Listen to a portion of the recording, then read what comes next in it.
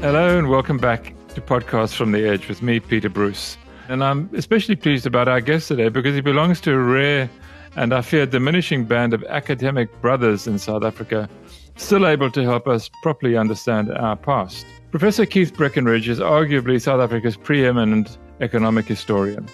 He's with the Wits Institute for Social Economic Research in Johannesburg. But as our country, shambolically as it is, prepares to exit the beginning stages, at least, of the coronavirus pandemic, and as its government attempts to use the catastrophe as a sort of economic watershed, I thought it would be a good thing to talk to somebody who can at least teach us and reach far back in time to remind us what happened the last time we stood on a precipice similar to the one we do now.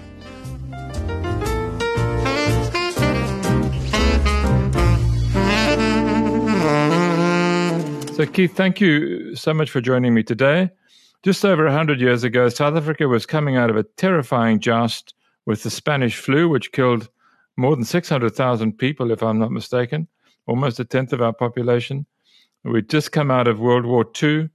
What do we know about that time economically and what life was like for people? Thank you, Peter, and thanks to everybody for listening to this. So it was World War One. The big thing is that there's a terrible post-war inflation crisis that coincided with the Spanish epidemic, the Spanish flu epidemic, and it's one of the reasons why the epidemic isn't as well remembered as it probably should be, because it coincided in South Africa with these two enormous strikes: the 1920 African mine workers' strike, which was itself preceded by an urban strike on the Witwatersrand, and then the Bulhoek massacre, which is the centenary is today. Then, of course, what was the Bulhoek massacre? What was I'm going to be careful how I describe it.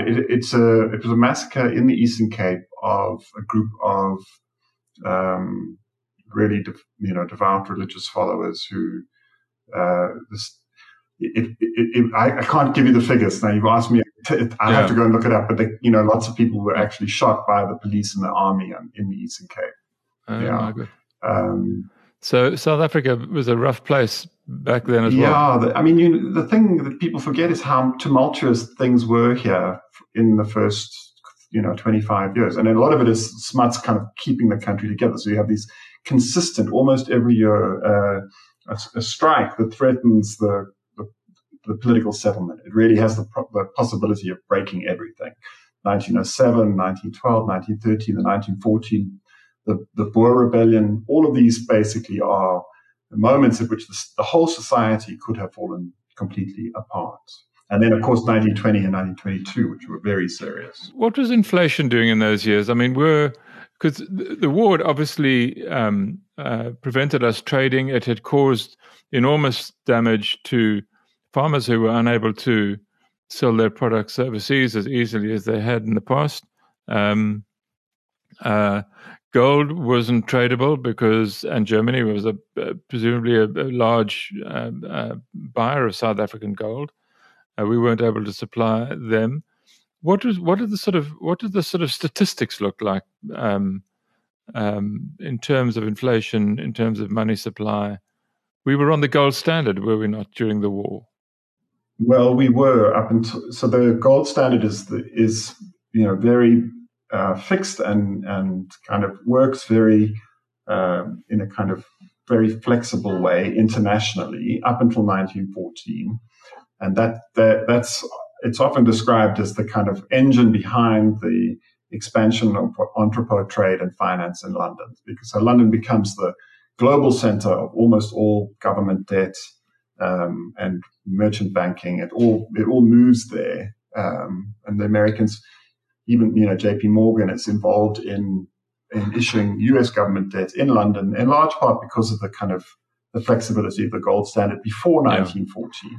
So it's often remembered as this kind of big driver of prosperity. And people talk about the sort of first age of global financialization as being that period, the last quarter of the 19th century. Obviously, things change in 1914. South Africa continues to sell gold at a fixed price. So the gold coming out of the gold mines is still shipped to the Bank of England. But what happens is that they stop convertibility between 1914 and really it doesn't get reestablished until 1924, and that means that governments can borrow and banks can issue debts without having to worry about having to have gold to back it up. And so there's a massive explosion of government spending to fight the war, and that happens here as well. And as the war comes to an end, there's all this excess money in the system, and inflation really explodes everywhere, all over the world, but especially actually in South Africa.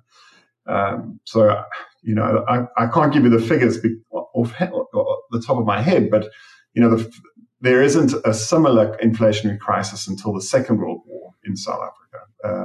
So workers are really, really struggling to buy enough food to get by in the period between 1919 and it begins to the inflationary crisis is pretty much over by 1923, by the end of the period of the real conflict on the mines. And remember, because mine workers are paid, at this fixed rate, there's no expectation of annual increases or anything because they had been paid in gold before that. So let me just ask you just one question about the gold standard. The gold standard implied that every £1 note you had in your hand was divisible into so many ounces of gold, I presume. So it was, and that was just a fixed thing. Your pound equaled X amount of gold. Yeah, of course, you couldn't really do that. You couldn't take a pound to South Africa had a central bank after 1920, which is very distinctive. None of the other kind of colonial settler colonies had central banks yet. But you couldn't go to Pretoria with your £1 note after 1920 because it wasn't divisible. But people were paid in sovereigns. They were paid in little red coins. So there's this. If I know you're from the Transkei, Peter, but if you go and speak to people who live in Pondoland, there's this fantasy that, my great-grandfather had this collection of gold sovereigns, and they're hidden somewhere in the hills here. None of us know where they are. All migrant workers speak about that there's, gold hidden in the ground, because they did bring gold coins home, and we know they, on average, that they would bring 10 or 12 pounds in gold home with them. This is especially after the 1924, the restoration of the gold standard. Keith, what caused the inflation? What drove the inflation? Well, with government spending mainly, that's clear, is that the state begins to, because it's fighting a war, and it massively expands all the bureaucracies, and especially actually in Britain. So government debt in Britain increased from about £650 million in 1914, virtually no debt. They had huge debts at the end of the Napoleonic Wars, really enormous debts that they paid down remorselessly until 1914, where they have virtually no debt. And then they borrow like crazy, obviously, to fight the war, and it goes up from 600 million to £6 billion. And there's a panic that is associated with that, very similar to what we're seeing at the moment, the real fear that the debt was unsustainable. Except that I presume that South Africa was shipping gold to the UK, and that there would have been that sort of backup. But we still had a very heavy, at least there was a lot of concern that the expenditures had expanded very heavily in South Africa as well. So in both countries, there's this famous commission in 1922 called the Geddes Acts Commission. We called ours the Geddes Acts reforms, even though Geddes was a British politician, which went after huge, all the big parts of the spending. So that was things like, what was spent on defense. In South Africa, the thing that got gutted was the Native Affairs Department in particular. Yeah, with, I think, really long-term damaging consequences for everybody. So when you come out of the Spanish flu, which must have also been, a complete nightmare to manage, coming out of the war, you have economic choices to make, just like we have now. What are the key ones that they made? Round about, let's say, we know that there was an election then that Smuts lost in 1924, but prior to that, was there anything beginning to happen? Where did what we see as the sort of skeleton of the South African industrial state begin? Was it beginning to show itself then? Yeah, well, it does, but that's an interesting question. So there is an argument that the First World War, the economic isolation of the First World War, is the real kind of driver of the first stages of industrialization in South Africa. But the commissions that lead to the establishment of ISCOR in particular really only come after 1924.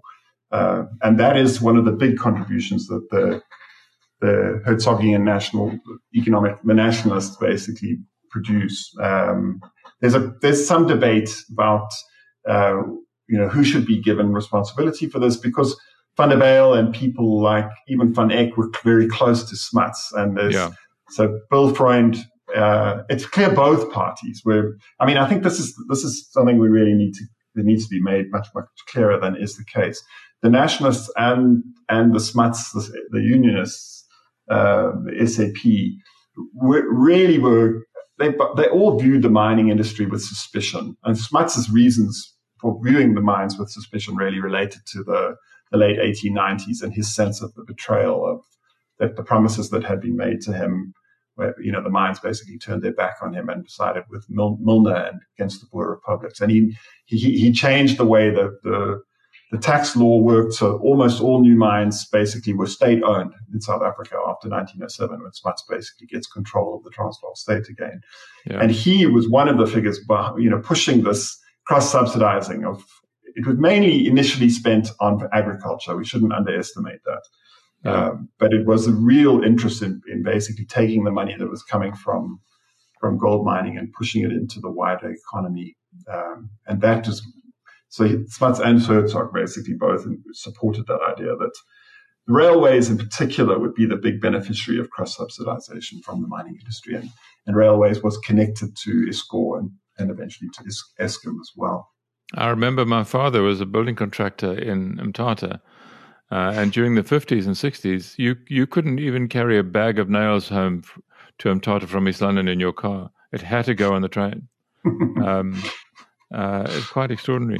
So you get to 1924, and the government changes. Smuts loses the election. Hertzog wins it, and he, if anything, Hertzog, even though he would be sort of nominally to the sort of right of Smuts, he is much more social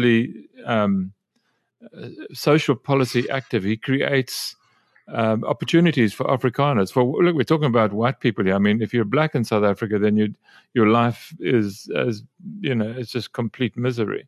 But he creates working condition legislation to help Afrikaners. He creates almost like a welfare net. What is happening in South Africa in 1924? Because what's happening in the rest of the world is what we know as the Roaring Twenties.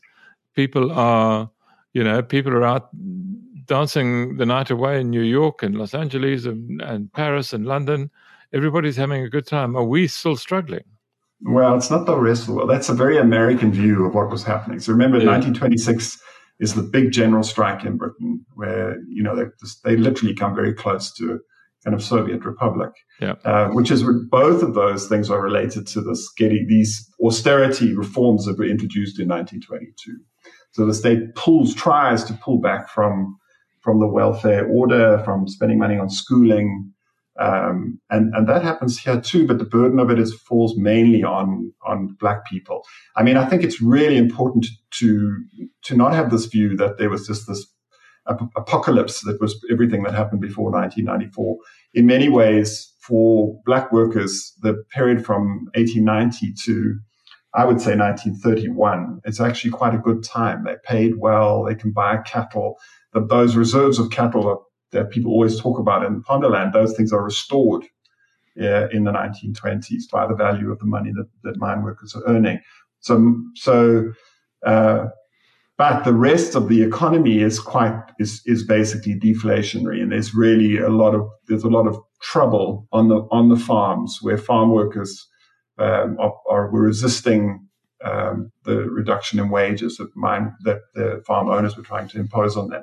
And you see that on the maize farms, you see it, on the timber farms in KwaZulu-Natal, and the political crisis is associated with the development of something called the Industrial and Commercial Workers Union, which grows very rapidly in this period, 1926 and 1927. And that leads in South Africa to the 1927, what's called the Native Administration Act, which is when there are black voters in South Africa, the people voting for parliament. And the Native Administration Act says no one can gather, no African in the reserves can gather in groups of more than 4 people, 3 or 4 or 5, I can't remember the exact number, without the permission of the magistrate. So there's a real attempt to kind of close down the protests that were associated with this Industrial and Commercial Workers Union.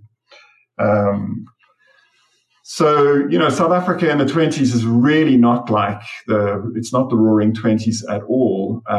It's driven, I think, really in the wrong direction towards trying to establish what people would have called at the time the real value of money. There's a real push to kind of reduce government spending and to bring the country back onto the gold standard in 1924. And the only way you can do that really is to take very hard cuts into the amount that the state was borrowing. That's also the problem that the British face, and it's what Keynes famously, he in 1924 calls the gold standard a barbarous relic because of this constraint on the state's ability to borrow and spend. And we went back onto the standard. We did, and the British did. We followed the British in 1924 back onto the gold standard. And that must have. You made an interesting comment a moment ago when you talked about how mine workers were relatively well paid. They were bringing home solid money and owned their own cattle. How long did that last for? I mean, what was enabling that? Why were they able to do that? Well, it's deflationary. So the value of money, the value of gold is worth more and more every year in terms of the other commodities that you could buy, which is great if you're earning in gold. But very few people, the mine workers were, and the states have. But the companies really also struggled. So in this period, it was a good time to be earning gold if you're a worker. And then obviously what happens in 1931 is that the value of gold is we move back off the gold standard, and the mines are selling gold, but it's now worth much more offshore than it is worth locally. And essentially that begins to undermine the value of those workers' wages. So the real shift comes in 1931, where the workers are paid in what we would call rands, what at the time South African pounds, and the mines are selling gold in London and selling it in dollars and earning much more than they were before. So that's the beginning of this very distinctive South African problem of, we become addicted to the devaluation of the local currency as a way to reduce the running costs of the companies. That turns out not to necessarily be a unique answer to your problems. I mean, people play. People devalue the British were to go. They did that in the 60s, if I'm not mistaken. Absolutely, 49 and again in 63. To devalue the currency to make your exports, cheaper. But I wondered whether it's fair to draw any parallels or useful to draw any parallels between then and say now, because we're coming out of this pandemic. The economy's in a mess. There's a lot of people unemployed. There's not much inflationary pressure, but it's beginning to build. You can see it in food prices and things. You have a government that wants to reindustrialize. I mean, the government, sort of imagines a fairly flat industrial world at the moment. It's content to kind of almost cut itself off from certain products, trade in certain products. Are there any lessons we know about the posture you need to adopt now from 100 years ago? Yeah, I think there are lessons, but they're not easy to summarize very quickly. I mean, I think the key issue was this in South Africa was this division of the economy into essentially what we would call a kind of customary economy, which was based in the reserves, in the tribal reserves. And then a kind of industrial capitalist or financialized economy. And I think that still lurks as a very serious problem in our current policy making, that the state is still trying to make the economy work with half the population living in the countryside without title deeds, firms without credit histories, without access to formal credit in any real way.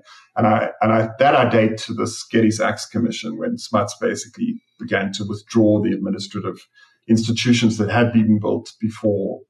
But the other thing that's clearly a big concern in South Africa is this idea that we have a very strange obsession with hard money.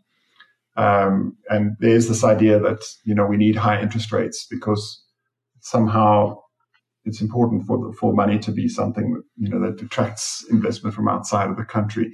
And I think we paid a really heavy price for that over the course of the whole century. Do you think that we overvalue our currency is overvalued? I don't know if that's the problem. I think that it's more that there's a kind of breakdown. I don't think the currency is overvalued, but I do think the idea that you can use the interest rates in some way to defend to preempt the development of inflation is really the problem. I don't think that it's fascinating to go back and look at this in a much later period after in 1973, and you look at the young Stolz talking to these Americans and trying to come up with a metric. What can we do? How do we measure the development of inflation in South Africa? So we've had this. I don't know if you remember the 80s, Peter, but we have had really high interest rate regimes coincide with really high inflation. And the problem really, the issue here, I think in South Africa is how do we get the economy to work? Or how do we, and how to democratize that? I think the issue, there are very few other democracies that would put up with the levels of unemployment that we have. I'm intrigued by your mention of democratizing the economy, because that's exactly what Ebrahim Patel is trying to do. If you asked him, he wants workers on the boards, he wants workers to earn more equity in the companies that they work for, all of which makes perfect sense. It's the German model. Even the DA probably doesn't realize it actually adopted that policy last October. When it adopted the social market economy,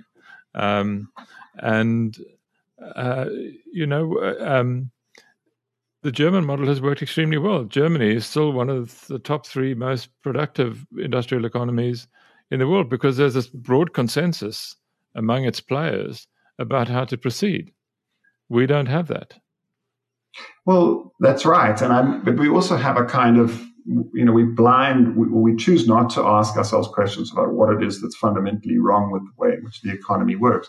And those things all date from the segregationist era in which the state said, it was a kind of political agreement almost, said to African workers, you're going to have some security in the countryside. You'll have access to land that chiefs and headmen will allocate to you.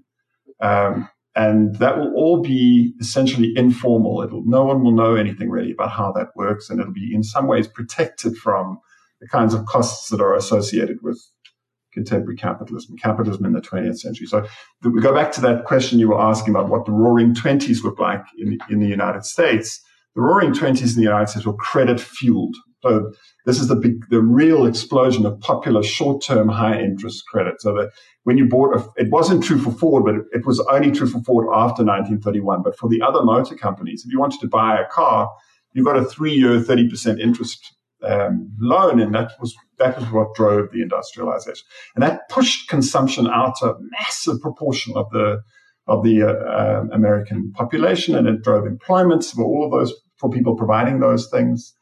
The South African, the real problem in South Africa is we think we can keep the industries that were built around the bottleneck, if you like, of the mining industry, which were great industries, but they will not, as gold dies, they're not going to sustain the wider economy.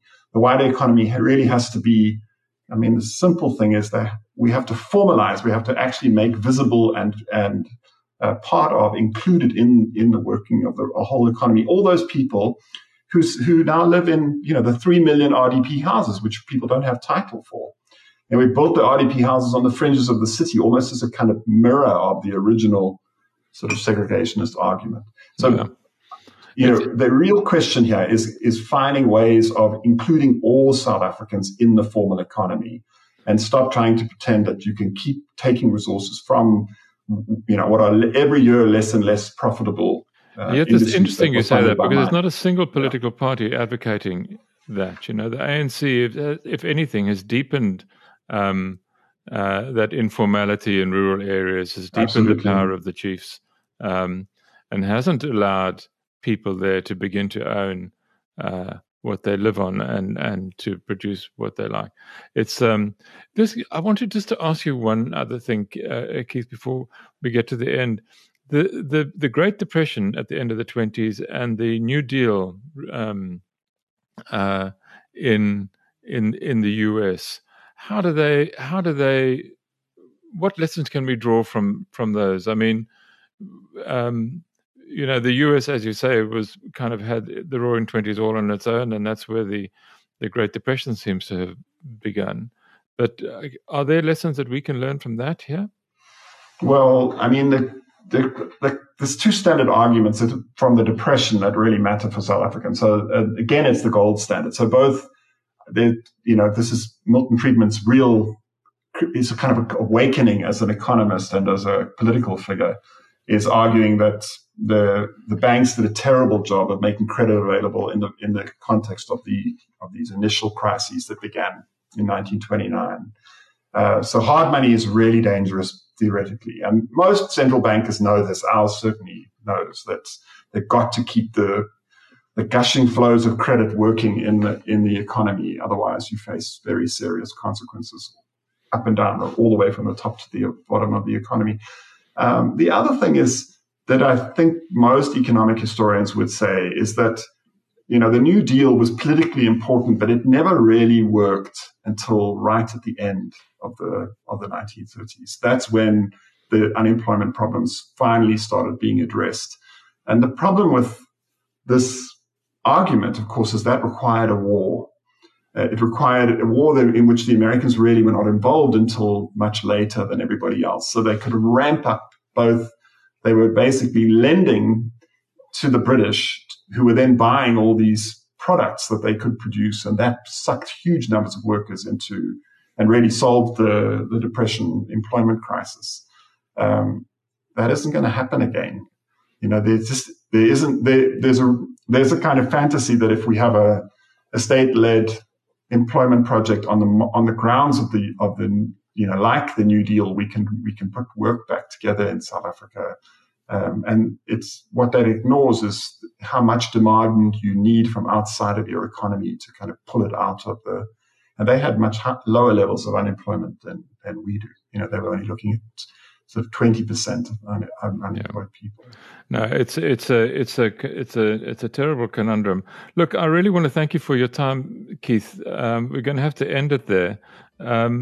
I really hope I can call on you again and call on your knowledge. I really have enjoyed talking to you, and there's a lot to talk about. The note that you've ended on about how you create this demand, or where you find the demand for what it is that we might be able to make. I think we've got a very, very long way to go. But thank you so much for joining me. Take care. It's a pleasure. Thank you, Peter. Thanks, everybody.